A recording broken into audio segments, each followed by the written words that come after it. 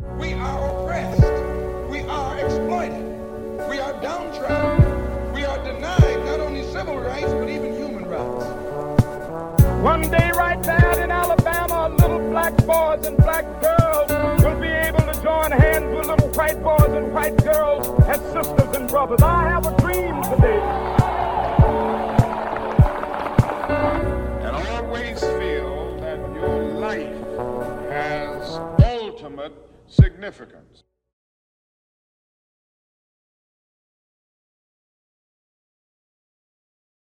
Hi, this is Todd Hollis. Welcome to another episode of Civil Action. Today I have on my show a very brave woman who has undergone, great circumstance and great turmoil, in her life, dealing with abuse. And she's going to talk about some of her experiences and possibly what other women who are in similar circumstances can do so that they can escape, some of the issues and the trauma that she's had to deal with, with not only dealing with the abusive issues that were protracted upon her, but how you also deal with some of the things that come along with that. Obviously going back and forth to civil court, dealing with job related issues and CYF and some other things. So we're going to get right into the show, and I'm going to introduce my next guest, Miss Underwood, Miss Jeara Underwood. How are you, ma'am? I'm doing wonderful today. Thank you. Man, I want to thank you so very much for, your braveness and coming on the show to talk about your issues. And I know I just kind of laid it out very briefly. But I saw your show, on one of the big major news networks, and I was so encouraged and so, taken, from all of the issues that you were dealing with and your response, how you seem to be dealing with everything with a smile. And I thought that if I brought you on the show, you could share some of your experiences in hopes that it could help others in similar circumstances. Absolutely. Absolutely. And I'm very appreciative for this opportunity to be able to speak. Well, thank you very much.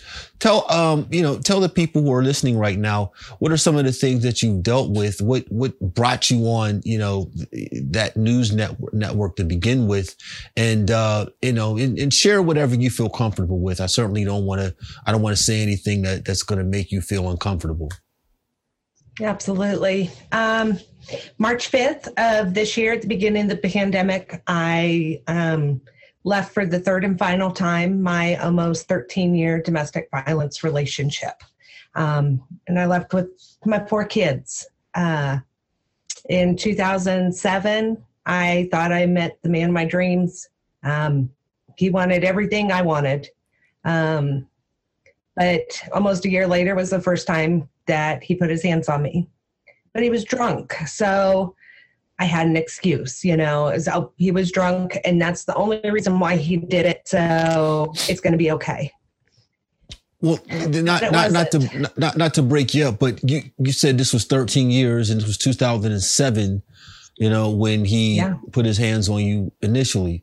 So what made you stay? I guess somebody that's on the outside looking in would say, why not leave then? Yeah. And everybody asks that. They put you in, it's the wheel of violence or the cycle of violence. You have your honeymoon period where everything is absolutely just amazing. And then you got your tension building phase where stuff starts to kind of get a little uncomfortable, and then the explosion. Mm-hmm. But then it repeats itself, and you end up stuck in what is called a trauma bond, which is where you're physically addicted to the person, because they give you your happy chemicals. And then you go through the bad phase where they take all those happy chemicals away, and your body wants those happy chemicals and they give it to you. You become dependent on them for your life, because they hold your life in their hands. And then you love them on top of that. And it totally confuses the entire situation, because here's this person you love. They're so sorry and they're not going to do it again. And then you become stuck. You become scared to leave. I was scared for my safety. I was scared for my little sister and my oldest daughter's safety, because if he couldn't get me, then he could get her, or either one of those two. So I had to stay to protect them. There's so much to it that I understand. Yeah, if you haven't been in the situation, I mean, you can research it and you can learn about it, but you can't fully understand it. It's crazy. I believed in him, I believed he really loved me, and that, he wouldn't do it again. And I mean, so let me ask you. 2014. So when you decided to leave, at what point did you finally say, I had enough? What are some of the abuses that he did to you that finally brought you to that place where you said, I can't subject myself or my kids anymore to this? Well, it was actually the day I left. It wasn't what he did to me. It was him verbally attacking our 12-year-old son that made me finally go, I'm done. Because it's not just me who's being attacked. He is now going after my children, and my children deserve to be children. And they've never been able to really be children out of fear. And the day I left, he started in at 5 o'clock in the morning telling me I was lazy and I was worthless. And he ended up going after our 12-year-old because he had decided to get high, and one of his friends stole 5 or 6 of my child's video games. And so our 12-year-old was mad at him for it. And he verbally went after him and told him he was a selfish MF.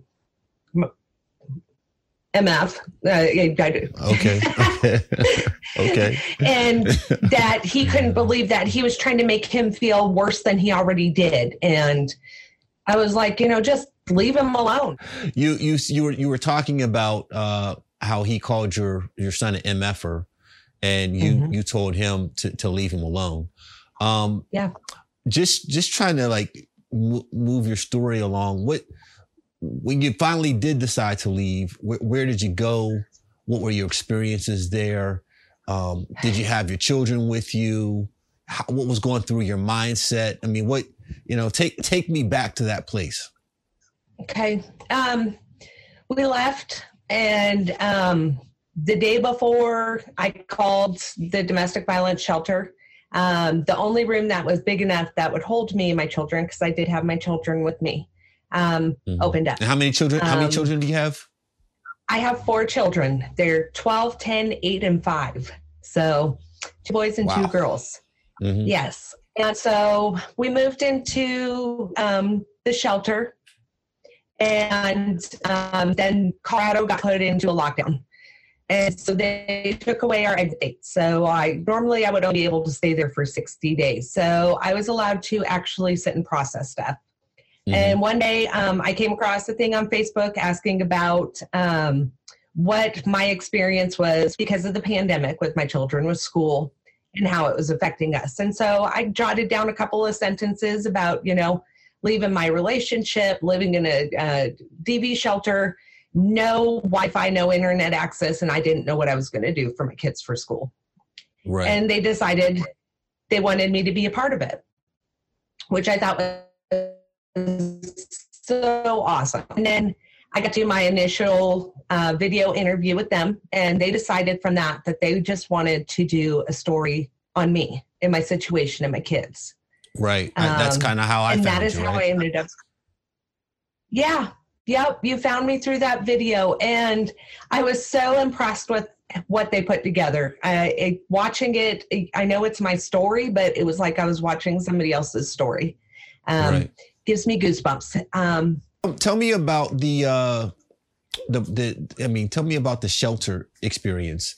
4 kids in a shelter alone. I don't know, were you working or not during this time period? No. I can't find daycare. Still to this day, I can't find daycare. So I cannot work outside of the home. So right now we get a TANF payment through the state, and we live off of $732 a month. Wow. And living in the shelter, that's what we did too. Yep. Right. We had 1 bedroom to ourselves. So I had 5 twin beds in 1 bedroom. We shared our bathroom with the person in the room next to ours. And then we had our community kitchen, living room, and laundry room. A lot of services that normally would be offered there weren't offered there because of the pandemic. Counseling, there used to be nurses and doctors that would come, but none of that was offered. But my nickname there became Mama Bear. Okay. I was called Mama Bear because everybody would talk to me and I would listen, process, and give advice, you know. I was always the one they came to talk to. Were you concerned about how your children would fare, you know, being in this shelter situation? I mean, obviously they had you, but you know, that's quite a bit of responsibility for one person to deal with, and particularly someone who had limited means. If you weren't working, you didn't have any childcare, you were primarily dependent upon your husband, and now you left all of that for this entirely new situation. You know, how did your children feel, if you know? My girls struggled with their dad not being around the most. But they also struggled with nightmares every night about their daddy getting a hold of me and hurting me.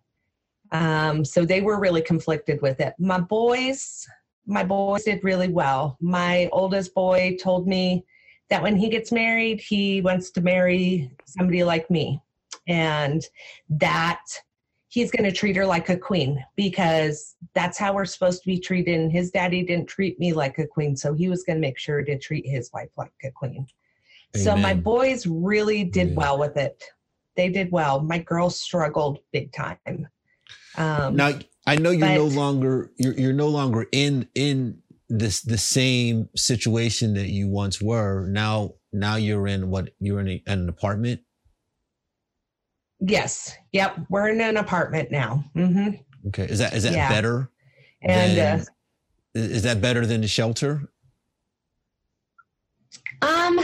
It is in a lot of ways. In other ways, you know, I have PTSD and anxiety from the whole relationship. And there's a lot of days that I'm still scared to leave where I'm at. I will physically barricade my front door. So my poor kids still, you know, deal a lot with having to be inside, not being able to go outside. And that it hurts me as a mom because I want my kids to be kids. And, you know, the psychological rewiring he did to me has really impacted that a lot. And, you know, but we're in our own space, you know, they can be loud and play and run and inside, you know, so it's our rules instead of somebody else's rules. Amen. So let me ask you this question. Do you feel, do you regret not leaving sooner?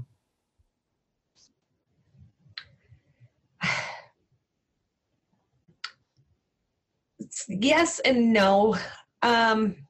You know, I think God helped me get out when I was supposed to get out. I was finally somewhere that I could be safe 100%. That even if he found out where I was, he wouldn't be able to get in and get me. Okay. And all the people and opportunities that have come since then, you know, it was like it was the right timing. I understand. I wish that I didn't have to go through all that I have and all that my kids have gone through? Mm-hmm. Yes. But I think God has plans for me. And I think God wants me to help people with my experience and wants me to help women and children because they need help. They need help. They need to know they're not alone. What would you say to a woman who is watching this show right now and is saying, I can relate to exactly, what Jeara is saying. I mean, and what would you say to that woman in an effort to get help to make her situation better? I think the biggest thing is we feel so weak and like we can't do anything. But you need to know you are strong, because look at everything you have made it through and survived. And you can reach out, and there are people who care and who understand. And your hardest day out of there is never going to be as hard as your easiest day in the relationship. There is peace to be found. You will find yourself again, and you are strong and you're a survivor, and it's okay to stand up. It's okay to be scared. And I'm here. You're not alone. You can reach out, find me. Are you comfortable sharing your email address so that if somebody does want to get in touch with you for advice, that they can do so? Yeah, absolutely. Absolutely. Okay. What's your email address? Okay. My email address, and it's all lowercase letters, is chancemateoctober@gmail.com. And that's CHANCEMATEOCTOBER@gmail.com. And for anybody that might want to potentially gift you with a donation to help you, do you have a PayPal account that you can share? Yep, it is that same email address that I just gave. Yep, it's okay, the chancemateoctober@gmail.com. All right, great. Well, listen, I regretfully, our show is only 15 minutes. We've kind of exceeded that, but I wanted to thank you so very much, because coming, through, all of that trauma, dealing with all of this basically on your own and having so much uncertainty, is truly remarkable that you're in the place that you're in right now. I know I reach out to you as a stranger, but certainly I feel a lot closer to you as a friend. And I want you to know that, again, you are not alone as well. Anything that my office can do, as a platform to help you and your family, certainly my door is open to you. Feel free to reach out to me, and I hopefully will do the same. And, for all of our listeners, Miss Underwood, is a real person who's dealing with real issues. And she's able to get to this place. Certainly you can as well. She is a resource for you, as my office is as well. Please feel free to reach out to either one of us, for anything that we can possibly do to make your situation better. Nobody should be a victim of anyone's abuse. So I thank you, Miss Underwood, for coming on to the show. God bless you for that. I pray that you have a great holiday, a great Thanksgiving, a beautiful Christmas. Certainly you and your family deserve it after everything that you've gone through. And with that, is there a final statement or a final thing that you'd like, those who are watching, to know? Just that you can do it. You're strong. You're beautiful. You are a warrior, and you've made it through battles that people can never understand. And reach out. I'm here. I can get resources. I can help. I can talk. I can listen, and I will never judge. And we can do this. All right. Well, amen. Hey, listen, I want to thank you for tuning into my show. Again, I want to thank Miss Underwood. If you have any comments, any questions for Miss Underwood or myself, please feel free to leave those comments, in the comment section of my social media platforms. I'll be happy to respond to you as soon as I receive them. If you'd like to reach out to Miss Underwood, again, she's willing and waiting. And with that, I want to say thank you and God bless. I hope you have a beautiful holiday. Thank you. We have to go to the root. We have to go to the cause. Dealing with the condition itself is not enough. And it is because of our effort toward getting straight to the root that people are